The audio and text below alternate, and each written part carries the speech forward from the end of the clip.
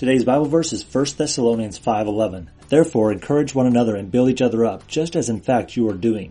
Today I want to focus on a word that shows up in the King James Version. It reads to edify one another. I love the word edify, and I don't think we use it enough today. We live in a society that has a loss of self-esteem. There are way too many times when people feel let down and put down by those closest to them. Imagine what would happen if we were to live out this verse. What if we were to build others up and encourage them? What if we were to edify one another continually? If we follow this passage from the top of the chapter, we see how the people of Paul's day were distracted by end times, much like today. He simply tells them to be aware and live a life worthy of the calling of Christ, so they need not worry about end times. Then he talks about how to live as children of light, sober and putting on faith and love as protection and salvation to protect our minds. He lays out a wonderful way to live the Christian life. He then brings us back to the central point of our salvation through Christ and tells us to spread the light of God to the whole world through our words and action. As Christian business owners, there are many times that people we work with mess up. We can take those moments to correct, and indeed we must, yet what if we also took those moments to build others up? Instead of saying, look what you did wrong, what if we said things like, hey, look what you learned. You are created by a God who loves you, and I know you will do better. It is these simple nuances that make the world a better place. God called you into business, and He wants you to make an amazing impact on the lives of others. Paul shows us in this verse how to do this. We are not to worry about end times because we know our salvation is secure and eternal. Then we are to use our faith to encourage others and build them up. If you learn to edify those around you, you will become the influence that God wants you to be.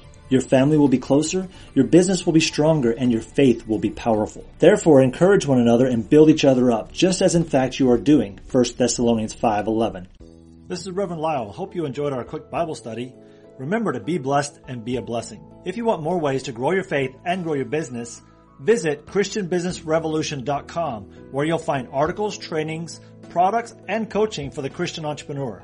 Go to ChristianBusinessRevolution.com.